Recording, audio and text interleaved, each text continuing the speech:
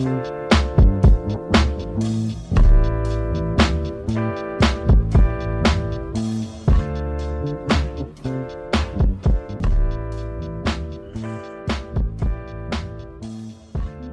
to another episode of the Pedestrian Podcast. This week we'll be previewing the Seahawks game against the Green Bay Packers, which has got the Nance and Romo treatment. It's myself, Stuart Court, and as ever, Mr. Adam Nathan. How are we, sir? Not too bad. It was a nice, relaxing Sunday without any Seahawk games to stress about. But in true fashion, they've all given something, especially me, to freak out about in the last few days. So no shortage of content, Mr. Stuart. No. So Seahawks won by. Not a lot happened with current Seahawks players, like rostered Seahawks players, but it was the ones which we could add to the equation, which took up most of the conversation, the discourse, as they say in the game. Odell Beckham Jr. was released by the Cleveland Browns. Might as well just dive straight into it because I think that's the main talking point. The Seahawks did, along with 31 other teams, didn't claim him. The Seahawks have $13 million in cap space. The Seahawks have question marks over DS Critch. As we speak, really. He's been cleared to practice, but obviously practice is a weird, like, Bermuda Triangle for Seahawks players, it seems, this season. And as we record, it looks like his agent or someone is trying to drive the price up for the Packers to pay to add him to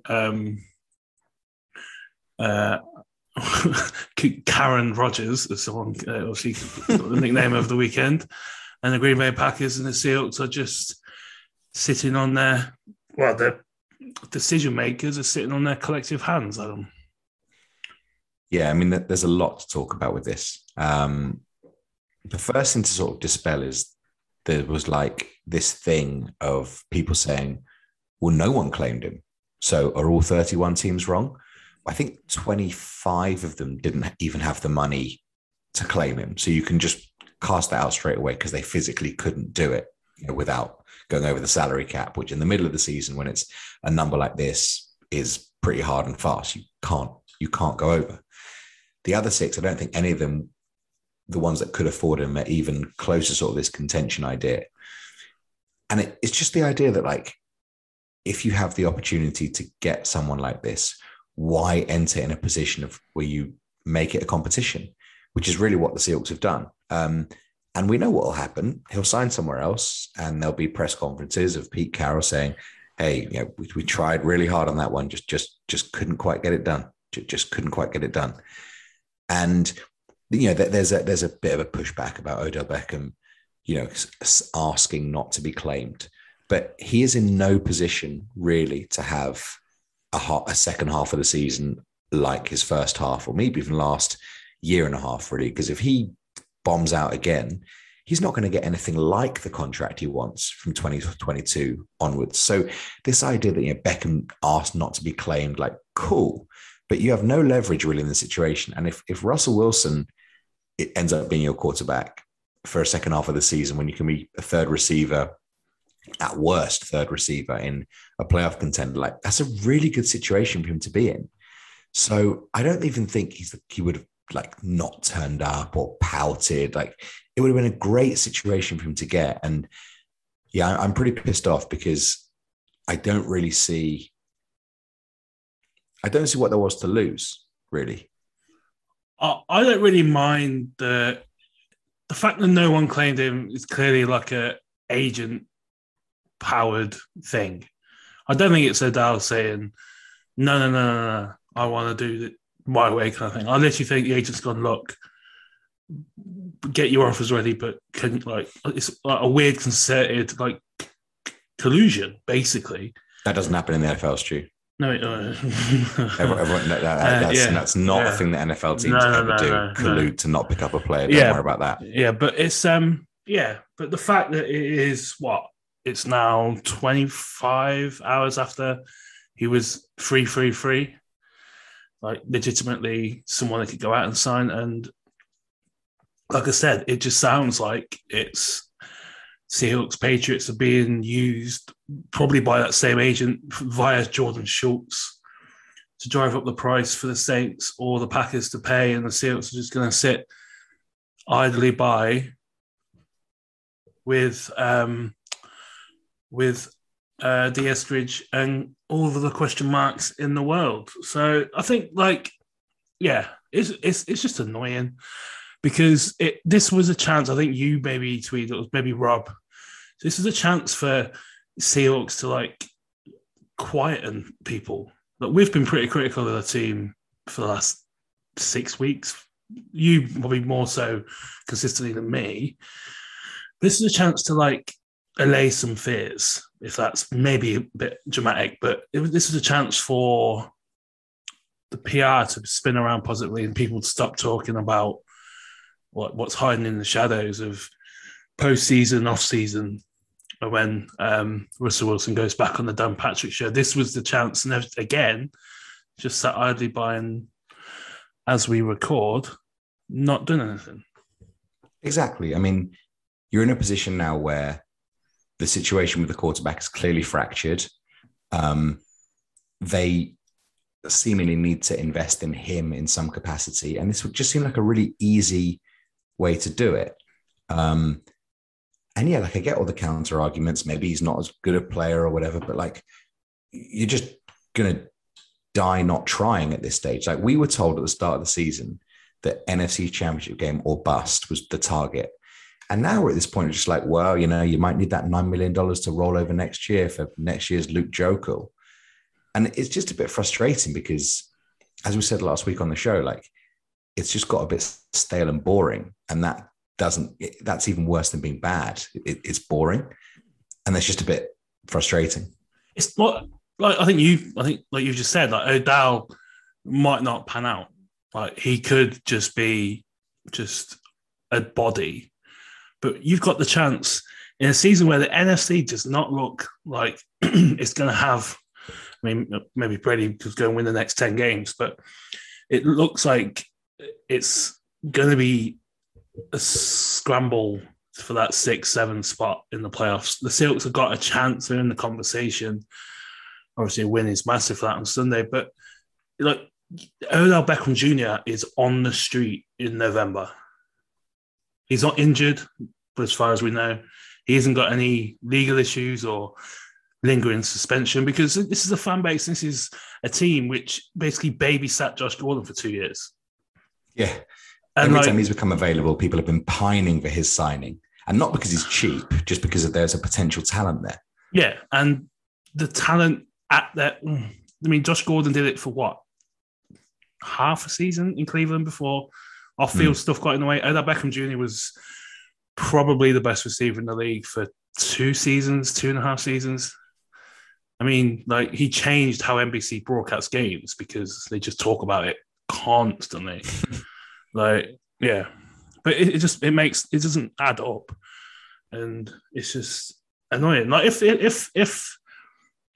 if one of the 9 teams ahead of the Seahawks claimed him on Tuesday, fine. No problem. Because then they could really say, well, we were... And that's what it sounded like was going to happen when Pete spoke on Monday. It sounded like they were in that hunt. But then in the 22 hours from that to 4 o'clock Eastern time yesterday,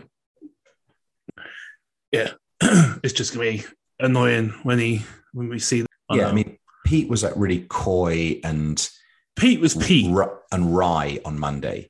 Yeah. Which I don't think the 2021 version of Pete Carroll and this roster can be wry and like benefit of the doubt because that benefit of the doubt has dissipated from where it was. Yeah. So, yeah. It is just, it kind of, they're giving themselves less wiggle room. Like the people who are kind of maybe on the fence, I think this pod has shown that we're probably not on the fence with what happens in the offseason. This is going to get some people on the negative side of the fence, on the, like, this is done, just start again kind of thing. And then today, Pete was asked by it and then gave the Matt LaFleur response of he's not a player. It's not our player. Yeah, I mean, look, we're about to be joined by a guest, and so carrying the conversation there. So I don't want to give Yeah, out all of the points, but yeah, I mean, the benefit of the doubt idea, that doesn't really wash this season. Like this was the season that it had to happen because we all know that there's going to be a serious issue with Wilson in the offseason if it doesn't, and it just feels like such an easy win just to help that problem. Yeah.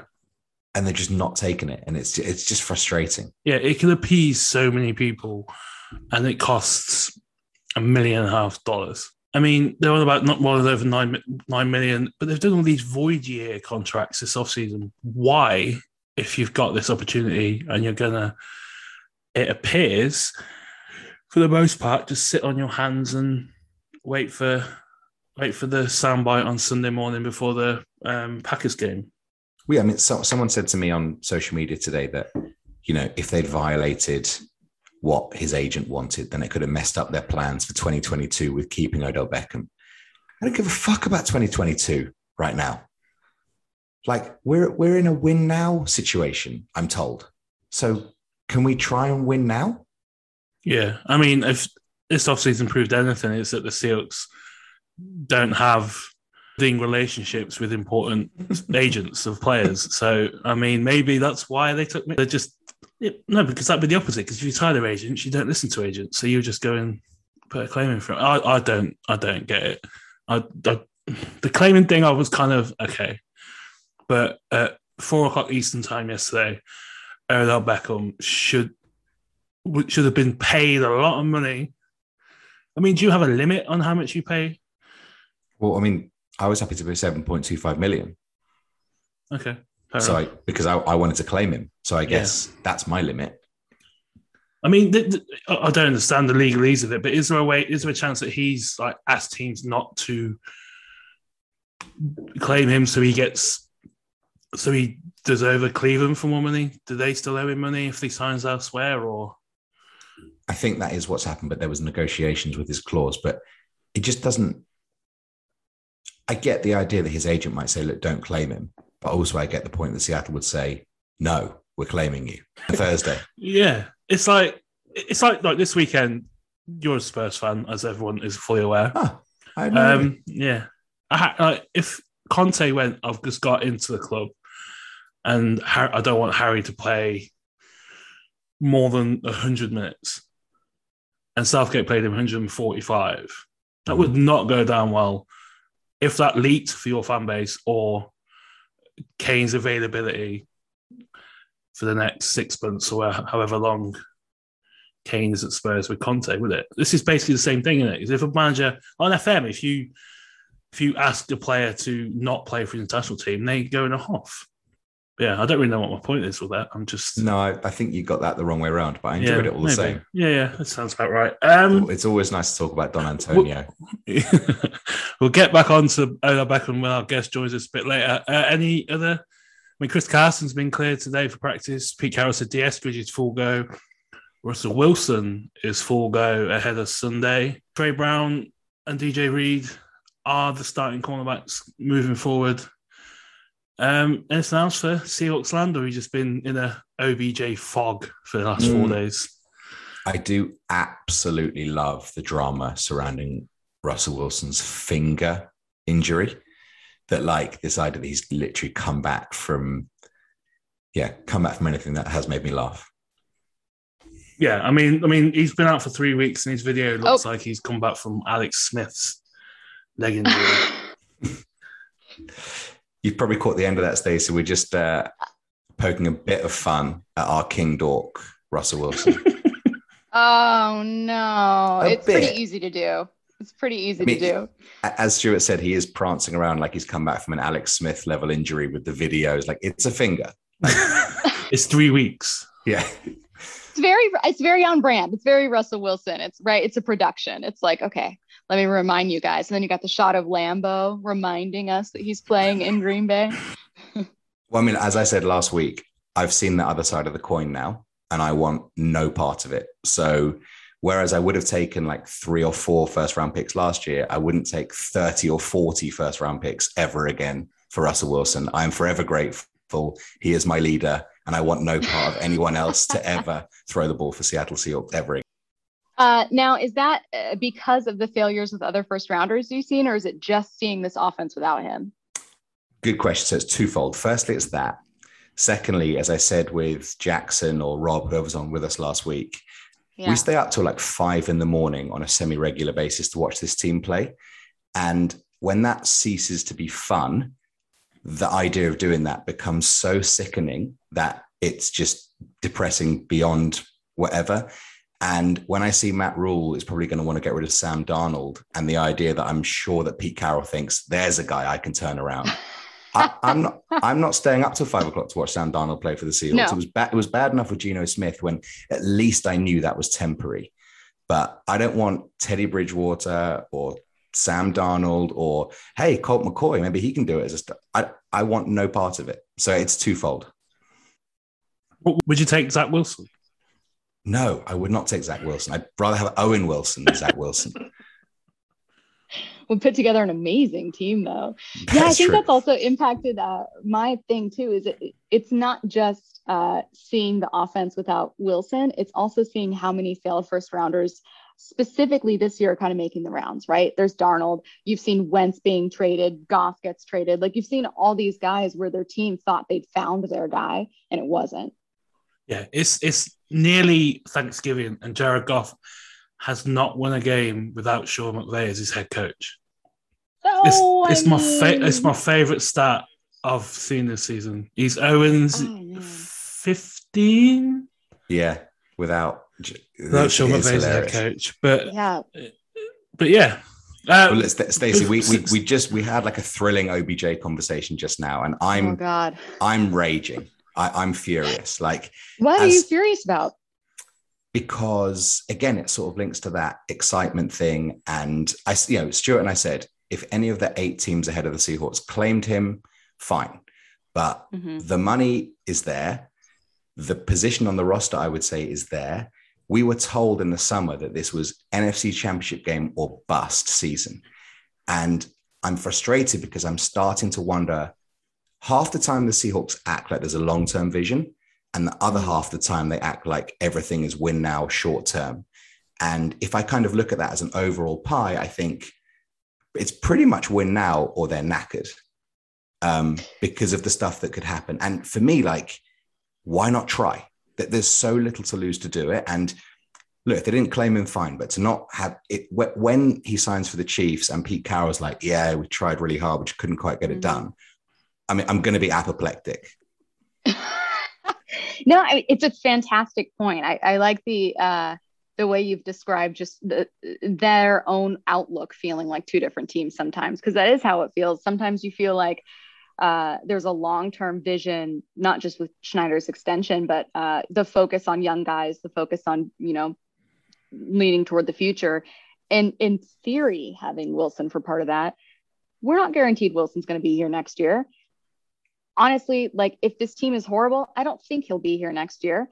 You also wonder, like, eventually it's the hill is going to turn the other way for Bobby Wagner, who's going to be into his 30s, and every great player eventually declines. It just happens. And not only that, but your best players that can get you to a Super Bowl are at their best right now. And a lot of the young players you've had have not shown yet that they can take you there. So yeah, I feel the same way. And I've been surprised to see how many people, and it's a small sample size. It's like message boards or comments and texts that we get, right? So it's a very specific audience, but I've still been surprised to see how many people are like, absolutely not, nothing to do with Odell. I don't want him on this team. He'll hurt the team. And the excuses, I use that word, are always, he's a locker room cancer. And it's like, well, then cut him. Like, they're going to be paying him less than that $7 million now that he's cleared waivers. So get rid of him if you don't want him there. And secondly, that they already have wide receivers. And it's like, God forbid you get more of a good thing. Like, God forbid. I mean, I'm sure the Chiefs are looking at the situation going, you know what? We have Tyreek. we've got this great tight end with Travis Kelce. We're good. No, you want more weapons. The more decisions a defense has to make, the better. I mean, if Seahawks fans got their way, Josh Gordon would be here. Like, he's the comparison, and like there is no Antonio difference. Antonio Brown would be here. Yeah. And there's difference between that one, but there's no. Like Russell Wilson said when he first spoke after the off-season, whatever that was, that the way to solve everything is by winning. That solves everything.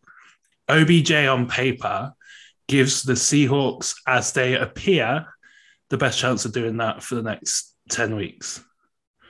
If that costs $7.5 million or $800,000 for the next 10 weeks, and it, like you said, doesn't work at $800,000, it's $800,000. They paid that for 4 weeks of Sean Mannion. So it's like... Well, and God, they also they don't have anyone else, right? It's not like you're choosing between Odell Beckham Jr. and or do you sign Stephon Gilmore, or do you pick up this great defensive end off the waiver wire instead of him? Like, it's Odell Beckham Jr. or presumably no one. I don't know who you think you're going to find that you would rather have instead of him. If I had my pick of positions I would fill before wide receiver, I, like any other Seahawks fan, would choose a couple positions before that. I'd love to see a really healthy, effective running back out there. Obviously, a great, effective edge rusher. I even take a shutdown corner, clearly. Those guys are not available right now. They rarely become available midseason, much less post-trade deadline. I don't know what people think they're saving for. But like, this isn't going to be like a rollover minutes situation. Yeah, but also, if they save cap, we're not getting any of that money. Like, it's not like a tote thing. Free tickets for everyone. It's great. Like, exactly. Have like as Adam said, just have a bit of fun. But also, like, the Eskridge has come up a lot with why we don't need, but his like health and whatever's happened, he's gone through for the last 6 weeks, is kind of, it seems precarious. And the same, like, people say, Chris Carson's back this week, Russell Wilson's back. Chris Carson seems precarious. Like, Pete didn't seem to really commit to him being back on Sunday either. So, like, the reasons to not add OBJ are valid because it's Carson and Wilson and the first draft pick they made this offseason. But everything is precarious. And the biggest thing that is precarious is the relationship with the quarterback, and this you'd expect would help that. Yeah, I think people get this narrative in their head. I feel like a lot of the time, and I'm sure you guys see this, you see recycled arguments for and against things you might like. And I think that happens when people don't want to think their team needs help, or when people have a perception of a player in a locker room. For instance, the one about Odell Beckham Jr. being a problem. I can understand why people have that perception and understand why you'd be worried it would hurt a locker room. I'm less worried about that hurting Seattle's locker room than I am some other locker rooms. But then, I think that there is this narrative that you keep alive about your own team where it's like, no, they're going to be fine. They're getting these guys back and they're going to be fine. And then this will be okay. And it's like Seahawks fans have seen a team win for so long and make it work despite so many bad decisions, sometimes great decisions, but some bad decisions, that I think that there's this idea that it'll just work out. Like, trust the process. Yeah. I don't know if you have these, Stacey, but outside like corner shops in the UK, which is like a very small convenience store, they have these like charity things. And you put a coin in, and Stu, you probably know what I mean. You know, when it goes around and around and around, and it gets closer and closer and closer and closer to the hole. And like, it's going to drop, and it doesn't drop. It's going to drop. It doesn't drop. Pete Carroll got to the hole last week when he said, if Russell Wilson wasn't here, I probably wouldn't still be here. I was like, yes, Pete, you worked it out. It's all about him. So we need to do everything for him, because then everything will be fine and you'll be fine.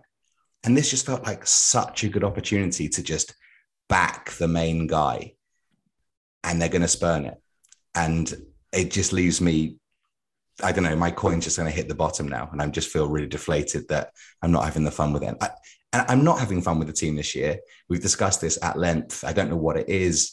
We're just not, this podcast kind of view is that we're just quite bored and not having fun, quite looking forward to a regime change. But at least that could have been like, I don't want to say a shot of life because that's way too political at this stage, but it could have been like an injection of some life and some spirit into the lot. Like Stu and I are coming over for the 49ers game. I want to buy a Beckham jersey. I want to see him play for Seattle. Yeah. It's selfish, but I want that. I want Sunday to be looking forward to it, because I'm not looking forward to any game. And I just want it and I feel maybe that's not the case with fans in Seattle when it's more local and it's less of like a special thing. It's more just normalized, but everything's like an event. Yeah. For us, as you say, and I just want to like believe in something again, because I'm just finding it so flat. Well, and especially if you don't think, I think what I'm hearing too is, especially to someone like you, who's like, hey, I want to see this decision made and this decision made.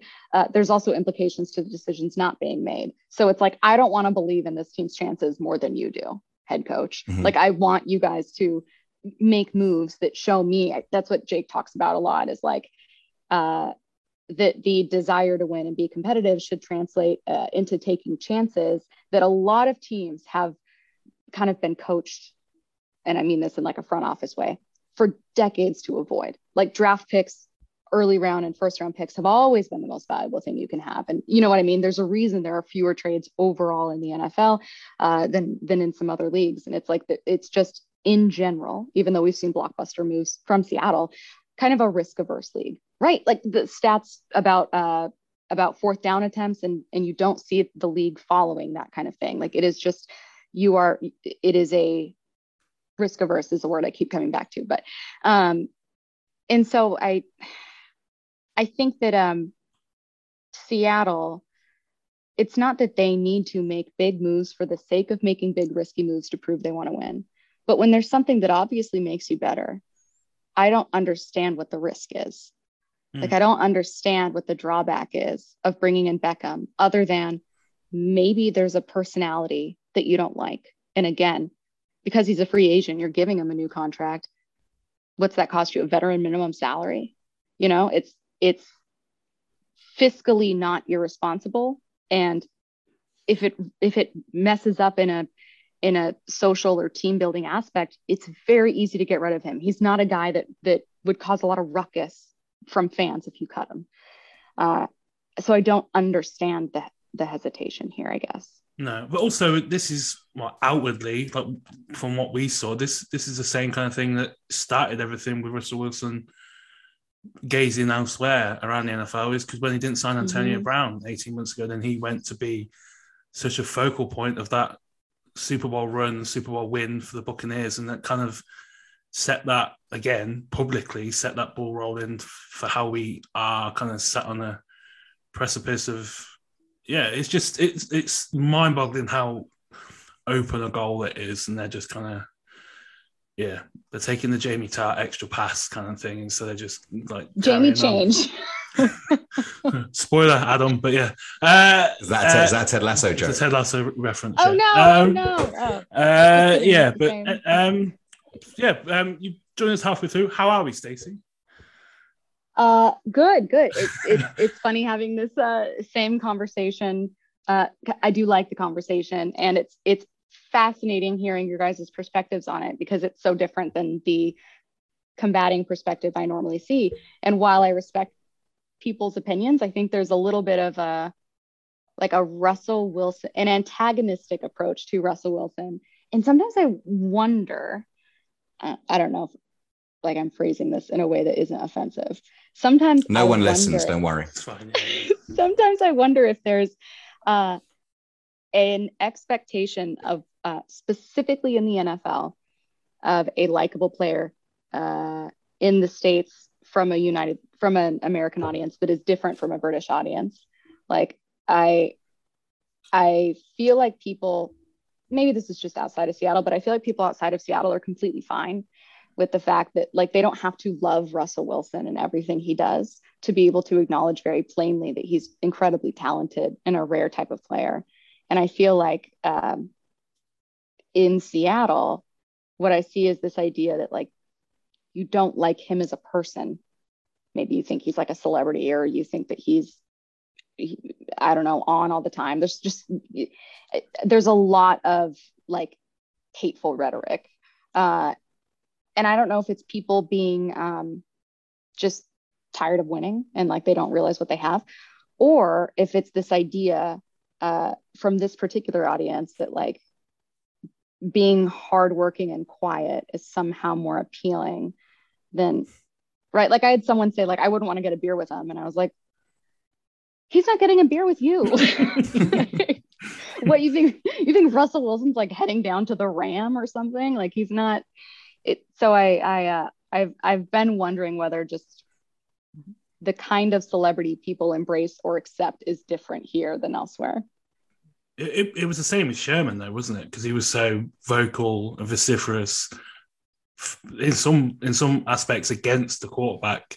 The kind of people, yeah, get rid of him. So when he was an option this offseason or a month ago, it was like, no. The same thing for Odell was what was being used against Richard Sherman. And then within 2 weeks, he's calling and coaching DBs in Tampa because he's injured. Yeah, it just seems the same, Adam. Well, I mean, we had a great time in the off season finding the pictures of Russell and Sierra in Venice and slaying him for them because they were hilarious. Yeah, I think we found it pretty easy to separate person from player. It helps that he's objectively a sensational person. Anyone that goes to a children's hospital every Tuesday is clearly a terrific person. And I think with that, you're able to have fun poking fun at a guy because you know that you're not going to be digging into anything that's like below the surface that could be nefarious, or you don't need to worry about going into bat for a guy because he's clearly a good guy.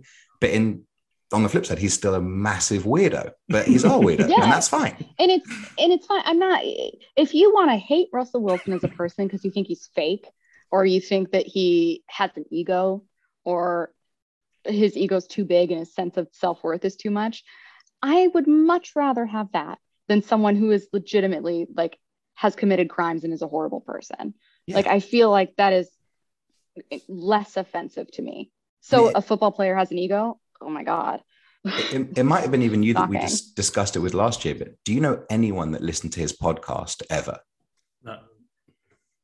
And like Russell Wilson's podcast? Yeah. No. He had a podcast with like huge superstars and no one listened. And you'd think like if any quarterback, like franchise guy, like if Drew Brees had a podcast, like everyone in New Orleans would listen to that. But like no one did, because I think I said, he's tried so hard to curate a brand that he almost has no brand because he's kind of become such a saccharine thing that there's nothing to hang your hat on. But like, if that's the worst thing about my quarterback, like, cool, I'll take it. Yeah. No, that's a perfect way to say it, because that is kind of what it's become. Is like, I think there's this feeling of who's the real Russell, and it's like, I mean, it doesn't sound like he's an awful person. So if the real Russell isn't someone I can live with that. Yeah. I mean, about a week ago, no one really knew much about Aaron Rodgers, and then the window broke. So maybe being on this side of the aisle is not a bad place to be. So what's your take been on the 7-8 weeks of this season? Because it was a slog. Yeah, the 3 back-to-back primetime games with Geno Smith at quarterback. I'll never forgive them. I'll never forgive them for that. The fact that Pittsburgh game wasn't flexed is just painful. It's I think there were some reservations heading into the season, both with myself, with reporters that I spoke with, that there were just still a lot of important question marks. Like throughout training camp, you never saw, for instance, a cornerback stand out. Guys would occasionally make plays. I think Akella Witherspoon had like a pick one day. So you'd get that kind of standard stuff. But I don't think at any point you left training camp, and these are the same reporters who saw that position group at its best with the Legion of Boom. You didn't leave training camp feeling like they had an answer there. And it became apparent very early that they did not. So those kinds of things, like the cornerback battle, you knew that they'd be dealing with.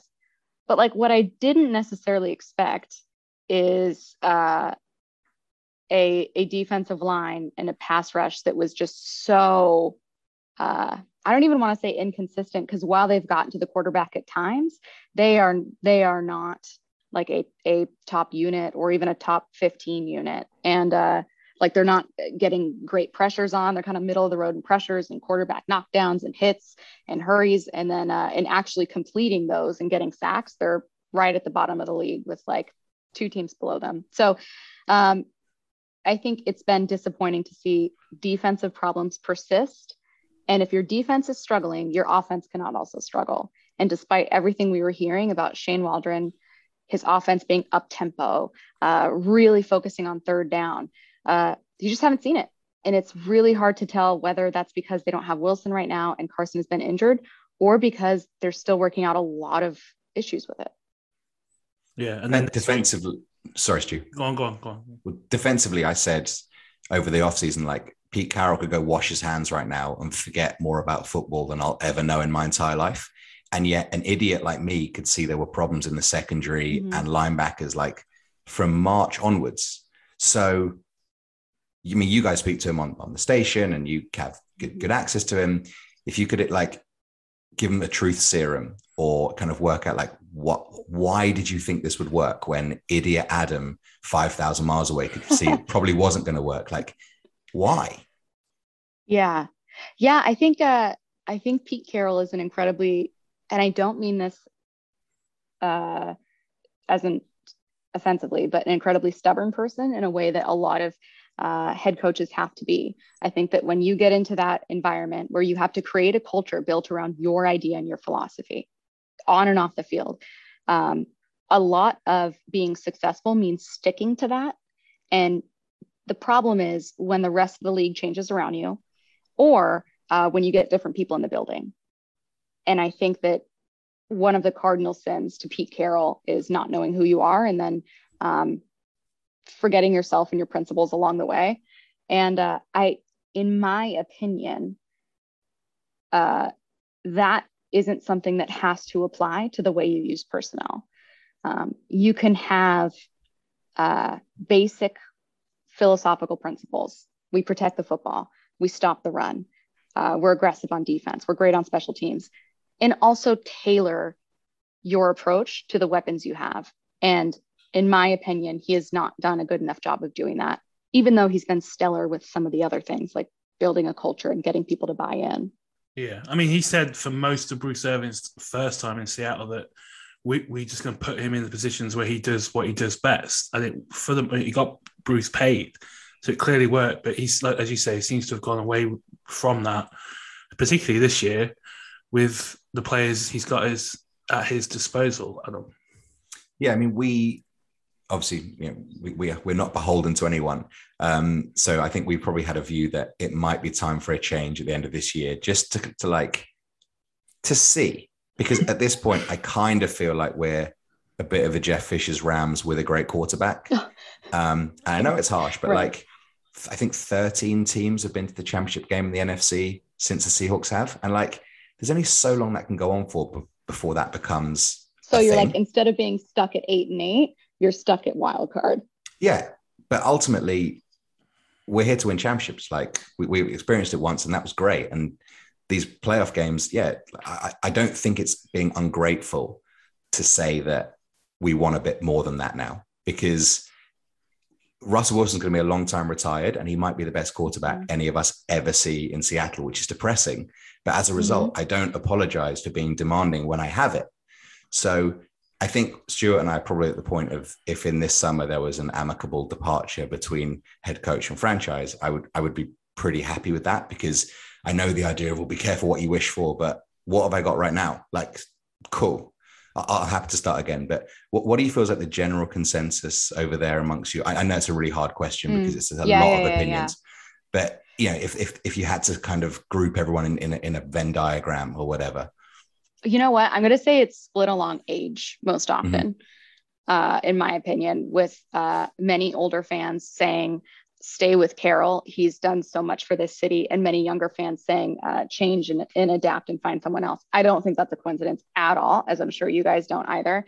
And I would equate it to older Seahawks fans have been through some really, really ugly versions of this team. And I think that they not only being older and being in a city for longer, are you just more loyal to your team and the people that are there all the time? But I think they also think like, hey, I've seen really bad coaches here, and Pete Carroll's the best one. Like, you want to get rid of him? Be more grateful. And then with younger fans, they obviously look around the league and are more open to change. And I think that they also, in my opinion, are more open sometimes to just different ways to watch football, looking at analytics and stuff like that in a way that makes them more open-minded to those kinds of things. You can make an argument either way. I think Pete Carroll is a fine leader. And I think that he has done a ton for the city, and selfishly, I enjoy the way he interacts with the media. He's very easy to talk to and work with. And not only that, there are a lot of people behind the scenes that are affected with a change at the top.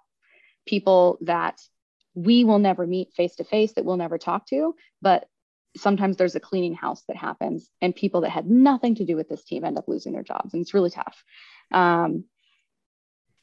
That said, I tend to side kind of with that idea that like change your approach with Carroll or move on, because the approach they have right now is kind of being stuck in the mud. And there is a kind of unwillingness to look and take a hard look at the things that they need to change with this program.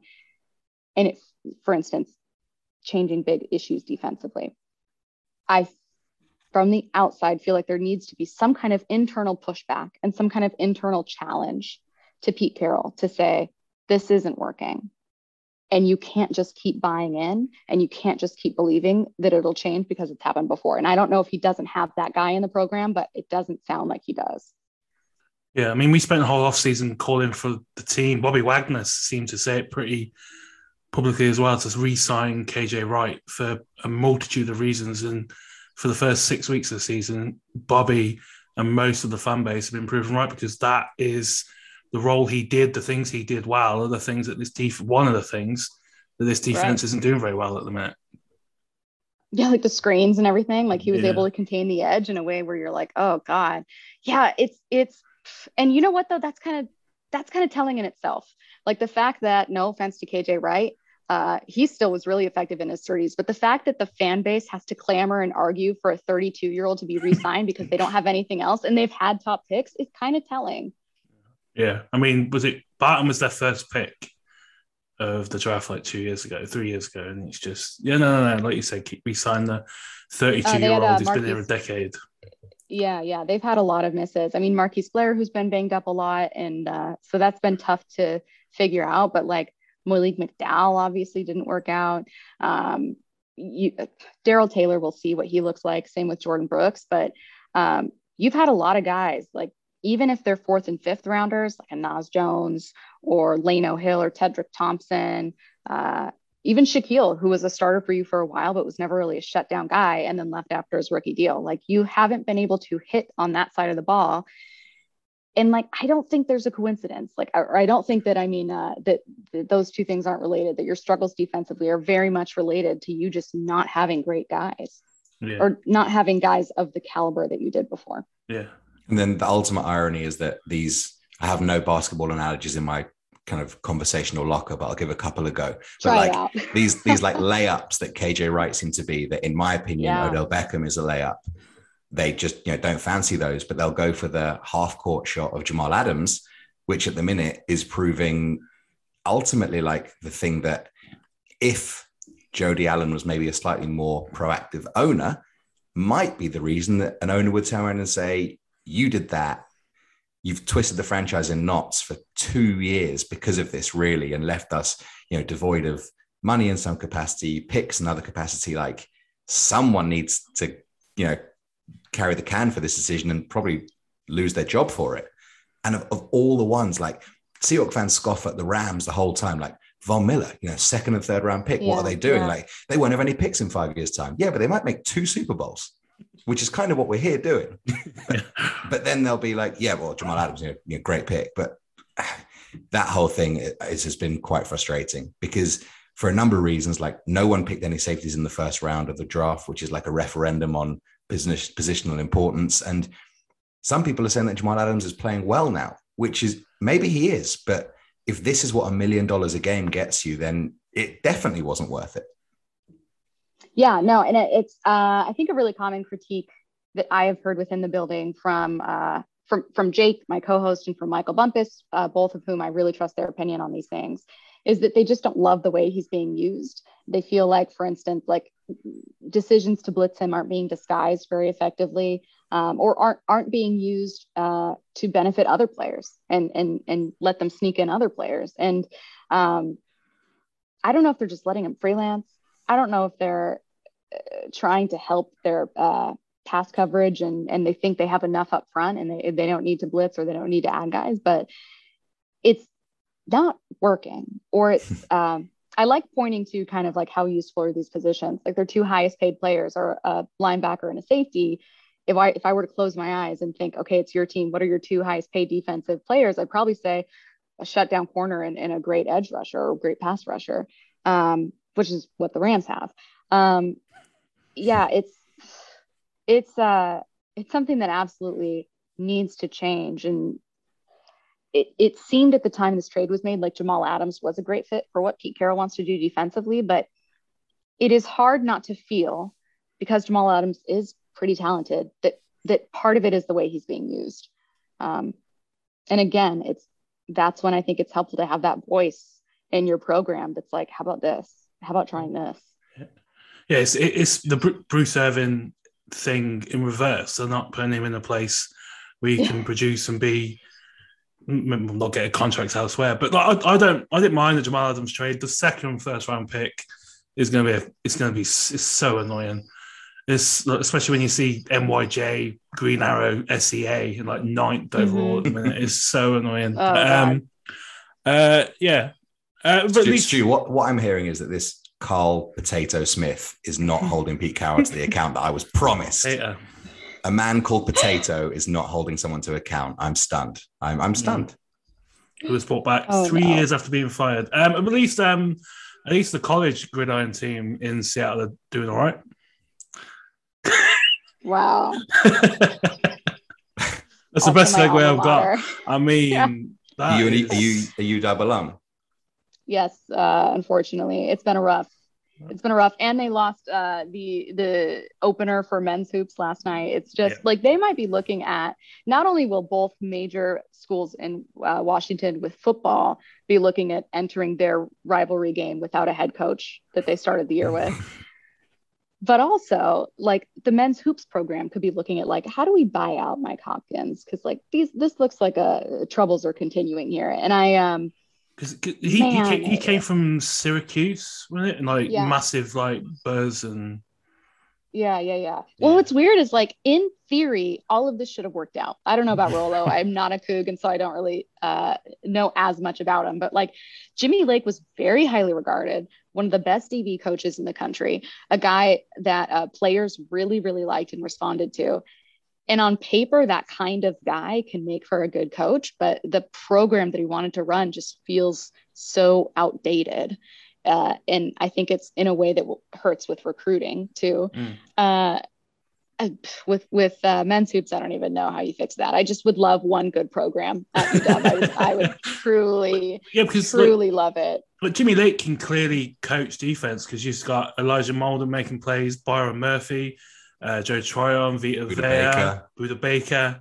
And you got like, there's clearly been players come from his learning tree who've gone into made the step, but it's just he's got the keys to the whole shebang and it's gone bang quite quickly. It's really more like the decisions he's made. Like it's less, you aren't a horrible coach. Your decision to hire John Donovan was a bad decision that like should have been corrected sooner. And also put that run the damn ball hat on in his first press conference and alienate your entire passing game and like what? Yeah. We just moved house and we had our Sky TV fitted on Saturday and UW Oregon was on Sky. And so I was watching it in bed. I'm so sorry. My wife was thrilled that I had it on in bed at 2 a.m. when I was really excited getting in from an Adele concert, watching this game. And I was just watching like aghast at how awful they were at everything. And then we went to bed and woke up and saw the punt Yeah, went to bed at halftime, then it got worse somehow. You in the woke up second. during the punt? No. And I did woke you up sleep through? woke Oh, up, okay. yeah. Like woke up the next day and looked, and Yeah. Danny O'Neill is losing his shit over Oh the God, fourth down Danny. punt. Did you see Dylan Morris throwing into triple coverage? That was another one I loved. That was a highlight if I've ever seen one. No, it's really ugly play, and they've gotten themselves into a position where they can't do much correcting because you've got Junior Adams as your interim OC, but what do? Like, you can't change the playbook, you can't do anything. It's like it was a lost season a while ago, but feels even more so because you don't have the control to right the ship, and you just pray, if you are a UW alum or a fan of the program, that it doesn't affect recruiting next year and the year after, that you can find a way to turn it around and make guys excited about coming here. Because if I was a top flight receiver, I don't know that I'd want to come here. Yeah, but at least our guy is finally gonna be able to enjoy a Cougs win in a few weeks as well, I think, isn't he? Let me tell you what, we are in a fantasy football team. We've been in the same fantasy football team together for like 4 years, 5 years. I can't believe it's been that long. And there is a lot of trash talking that goes into that thread. There's like 10 guys or 10 guys. And it kind of runs the gamut of like someone went to Idaho, a couple of people went to UW, a couple of people went to Wazoo. And I have no responses now. Like, it's gotten to the point where I just kind of, I thumbs down, but I can't really talk trash. Like I don't like not having these resources in the thread. Yeah, I said to you, Stu, when you sent me that picture that Tim Booth put up at kickoff of the attendance. Yeah. And I said to Stu, like, you might as well sack the head coach now, because you can't turn that around. That you're done. Mm-hmm. And like, that loss to Montana has killed them in so many ways, but you can't turn that around. And then you go and punch a player in the face. Doesn't make it better. That's for sure. And then say you didn't. Yeah, that's. Did he say he didn't? Yeah, he said he didn't. He said he separated them. He said I didn't. He was asked. A reporter used the word strike. So like, do you know what went into striking this player? And he said, I didn't strike him. I separated them. That's his immunized moment. Yeah, but it's saying before. Are you vaccinated? Yeah, I'm immunized. Right, talking of that person, Sunday back on the Seahawks, cornerback is an issue, and Davante Adams is healthy, and he's healthy. It's not a nice mix, is it, Stacey? No, I don't love this matchup for Seattle at all. Now, the thing is, if you're kind of like a glass half full person, as you look back at week 9 at some of the more wild games we saw around the league this year, and every team has a weakness. This is kind of a weird year for the NFL as a whole, where it doesn't feel like one particular team is running away with it in either conference. I think that the Cardinals and then the Packers, obviously going on to win 6 in a row, were the closest to that in the NFC outside of the Bucs. In the AFC, with the Chiefs toppling and the Bills kind of having 2 pretty ugly games, you go with Buffalo, but so you've seen upsets, and you know that in theory it's a game you can win, that there are weaknesses to expose. I have little faith in the run game right now, which I think that they would need to go against this defense just to get not balanced in a 50-50 approach, but like make the defense, try to defend the run a little more often. And right now I would doubt that they're too afraid of it. So yeah, I think you're going to have a stellar game from Russell Wilson in his first game back. I agree with you guys earlier. I'm not entirely confident Carson's playing. We'll see, but Pete Carroll did not seem too optimistic about that. So yeah, I think it's just going to have to be shocking on Russell Wilson and DK and Tyler to get it done, and hopefully some luck. Hopefully some luck that the Jags had, or that Broncos, any number of teams that upset this weekend. Yeah, so we need to sign someone called Aaron Rodgers or Jordan Love, and put him on. Yeah, put him at linebacker, right. and just expect him to do everything like Josh Allen did. Adam? Yeah, I mean, to square the circle from earlier, like the fact that it is so much parity in the NFC is yet another reason why, like, Just go and sign someone that could make you a it's bit anyone's better. game still. Like, maybe do something. But yeah, I mean, I think I'm fairly well on record to say that I despise every single thing about the Green Bay Packers, most notably their self-righteous nonsense fan base, that it would just be terrific to go up there. And you know, having not been invested in this season at all, Green Bay is a game that will get me going because they are just vile in every way. And I just want to beat them so badly. Is that the fan base you hate the most? Oh, yeah, definitely. Because in Really? the NFL. Well, in the NFL, I mean, obviously there are there are subhumans in North London that I don't even acknowledge as part of the human race. But they're I hate them the most because they're the most similar to who I really hate, in that sort of we're we're so special, you know, we're a different breed, you know, we've done this and we've just vile rubbish. Aaron Nagler, basically. Fascinating. Yeah, Cheesehead TV. I mean, just in the mud is where I want them all day on Sunday. Like if we beat them, I won't watch a single thing of the Seahawks. I'll just watch every bit of their fan reaction and just drink it.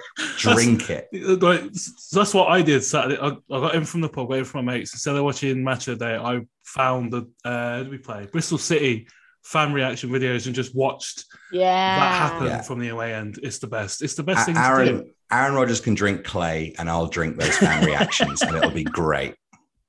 Do you ever go into like a fan? I don't know what you guys look at, but they have like an SB Nation fan blog, and I'll go look at like the opposing team once in a while, especially the live game feed, and you can see fans writing their own reactions, and it's just this sick satisfaction you get seeing them early be like, this team is trash, and then later on they're like, what's happening? Like the best one of that was chef's kiss. Was the best was the Jags one. I don't know what it's called, the SB Nation one, where they posted the game wrap midway through the third quarter. I mean, that's just the best when they played us a few weeks ago. But I'm not that confident for Sunday, Adam, despite all that. As much as I want you to enjoy your Sunday night. No, I think if I had to make a pick, I'd probably say 28-17 Green Bay, unfortunately. And it breaks my heart to say it. Yeah. Yeah. Stacey? You going to pick it? Are you allowed to pick it? I am. I'm going to go Green Bay on this one. Man, how much do I want to go? How much? I think there's a chance the defense allows over 30.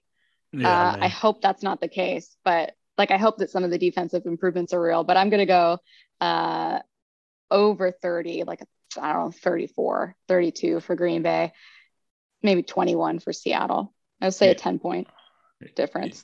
Yeah, and then the conversation probably changes a little bit if the Seahawks do lose on Sunday, because the window for this season for the playoffs closes that little bit more with another NFC road loss. So we had the Vikings, the Saints at home, and the Packers is not good. No, especially with the Cardinals coming into town the week after. Yeah, and we don't know if Kyler Murray will play yet. I would probably anticipate he would, but we know he's probably not going this weekend. So it's like, there's always a chance he couldn't. How amazing would it be to get Jordan Love and then not Kyler Murray the following week? I'm like not ready to admit that there isn't a chance, even though when you think of the math, like, okay, they can afford 2 more losses, let's say. And then you look at the schedule and you go, oh, I could find 4. Like, you're not ready to admit it yet. Cause oh man, I've never covered a team that's been out of it this early. So it's weird for me just from a coverage standpoint. Yeah. I mean, when we're there for that Niners game, I just want there to be like a Jim Carrey. So you're telling me there's a chance, like, at least let's go, let's go to the game. Like, let's not fly 5,000 miles for, obviously we're going for a lot more reasons than just one game, but let's make the game matter in some capacity. Yeah. And prime time preferably, so it's like a 3-hour extra drinking tailgate time beforehand. That'd be handy. Yeah. Nice. Anything else? Spin, Adam? Let's spin it. I'll go. I just remembered who I was going to put in. Last time, Stacey, you were on our show. Adam put your co-host in the bin for ignoring him on social media.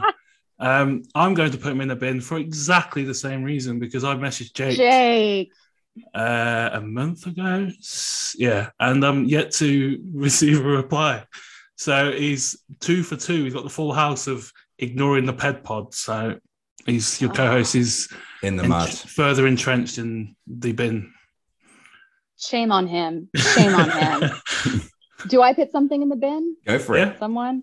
I'm going to go, oh man, I'll go Jimmy Lake on this one. It was just such an ugly game. And he might actually be like I don't know that he's going to coach another game with UW, but this feels like as close to rock bottom as you can get for this program. And I was there for 2008, and that is saying something.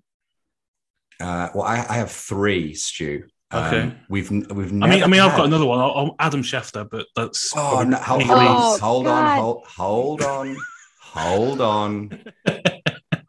on, Stu. We don't normally take bin requests, but I was on the phone to Mike Dugar today, and he said, "Are you doing a show tonight? Can you please put Adam Schefter in the bin for his stuff about Dalvin Cook? Because absolutely, that is one of the most disgraceful tweets I've ever seen from like a person in a position of influence with 9 million followers on like that is for those that don't know what's going on.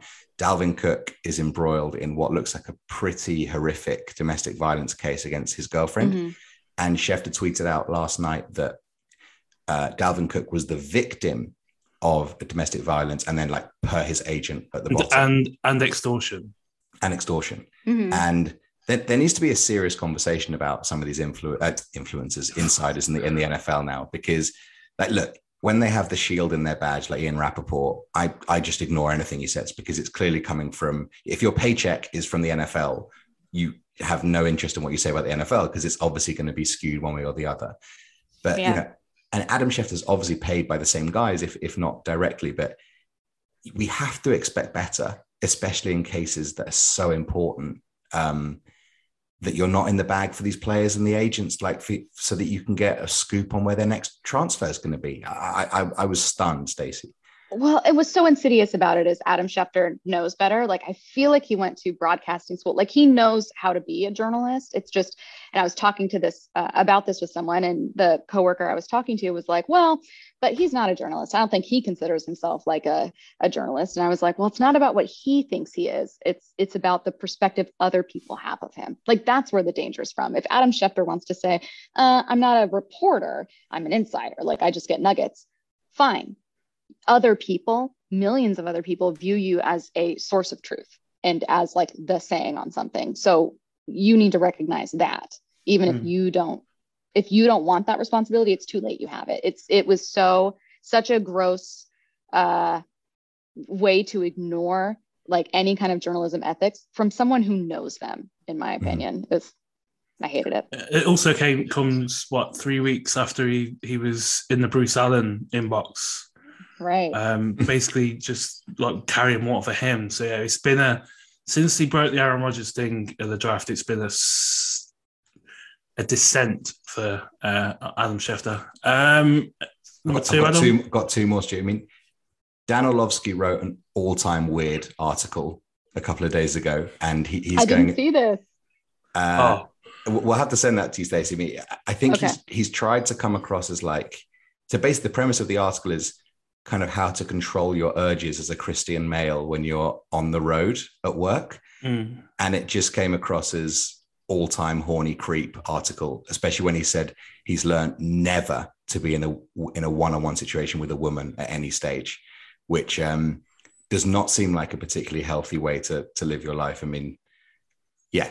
Obviously his wife not included, but I think he even said that John Kittner taught me to never be involved in a one-on-one situation with a woman, which, you know, cool. But yeah, so that's a bin for an all-time all weird these article. Women out here.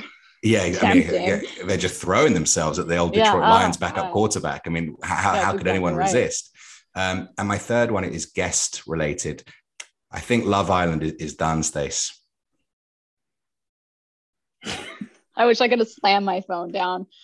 You mean Love Island is in the bin for you, or Love Island is done as a series? I think maybe one and the same. I thought the last season they stretched it, and I think that people have become too self-aware of like the situation they're in and too aware of the cameras, and all we were waiting for was Casa Amor in the last season. And I hate to say it because I'm a Love Island stan. Like, I mean, Stuart is so disgusted with me right now to even bring this to the podcast. I felt like the Millie Liam drama was real. That was not them putting on. What was her name? Lucy.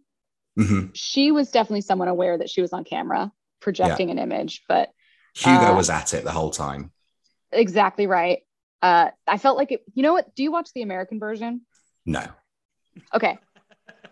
In the American version of Love Island, that is so much more obvious that in comparison, the UK version is like completely natural. Like, do they even know cameras are here? Because the US version is like, please watch it. The most recent US season, it's painfully obvious that they are putting on and creating a narrative. And like, it's one of the main couples. You're like, I don't believe that this is real. How is anyone loving this? I don't understand. And I am comparing it to that. So we watched them at the same time and we were like, the UK version is so much better. It's not even close. They also made me watch Faye for 12 weeks, which I just, after Anna Vakili, I think she's the second worst Love Island character of all time. Yeah. Poor Teddy, man. Teddy didn't deserve that. He was treated horribly. Yeah, it was an outrage. It was an outrage. Okay, well, we just lost any listener that we ever may have had, and I think all of our patrons have just cancelled their subscription. So to get slightly better, isn't the US version of Love Island Below Deck? Because I've watched an episode of that. No, I haven't seen Below Deck. Everyone tells me to watch Below Deck, and I don't, and I don't know why, because I consume an unhealthy amount of reality television. Yeah, I mean.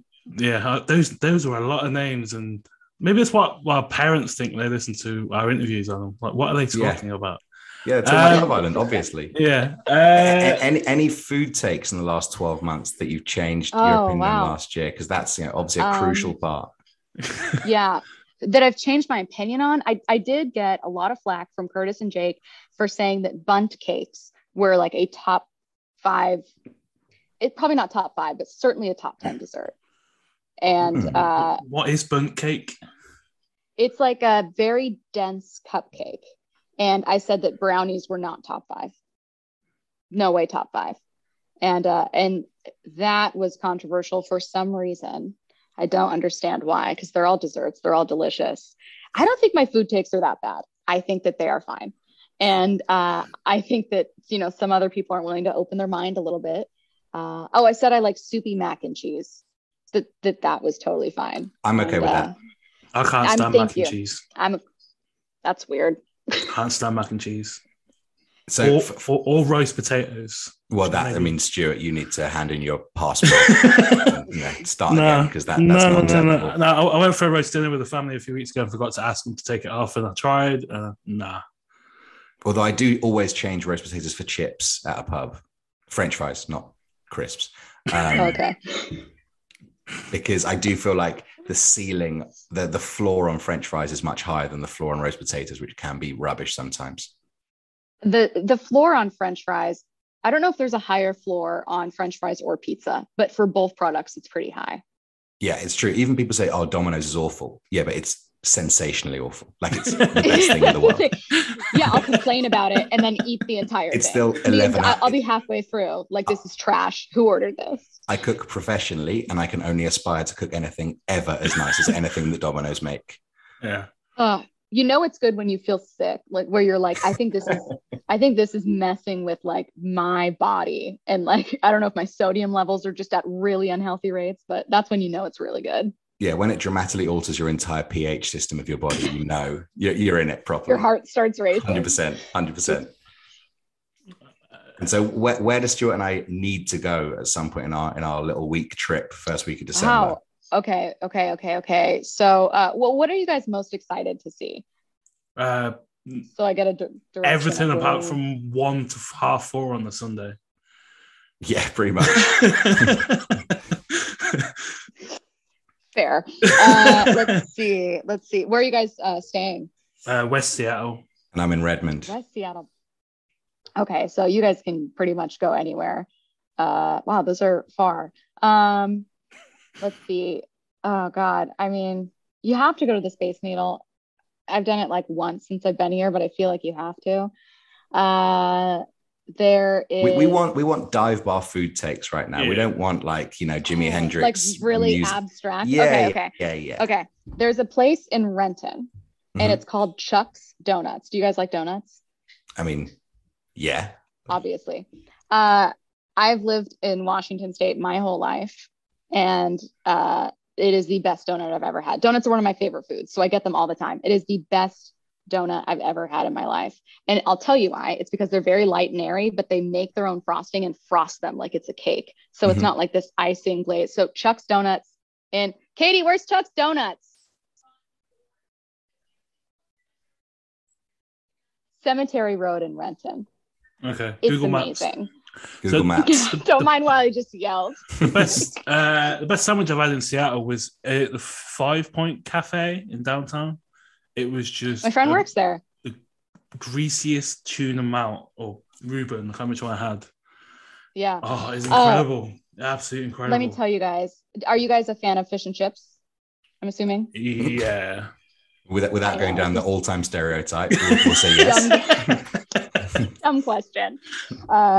There is a place, I'll message it to you guys. There is a place in Fremont that is also the best fish and chips place I've been to. And that one, I think, it wasn't like an Anthony Bourdain stop, but that's one that's like a well-known, it's a place you would pass a million times and not know you passed it, but then like famous people have been there, which is weird. So it's I'll send you guys that, but there's a fish and chips place in between Fremont and Wallingford, right down on 34th Street, and it is phenomenal.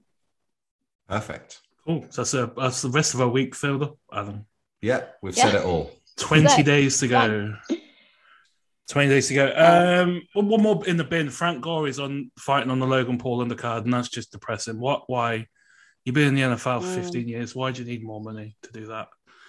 Why? Yeah, it's not great. I don't know. No. Maybe it's something he always wanted to do, and so figured like, oh, why not? Yeah, but he's not even fighting anyone of like note. He's just fighting some random guy. He's an NBA player, isn't he? Just a dude. So. Just some guy.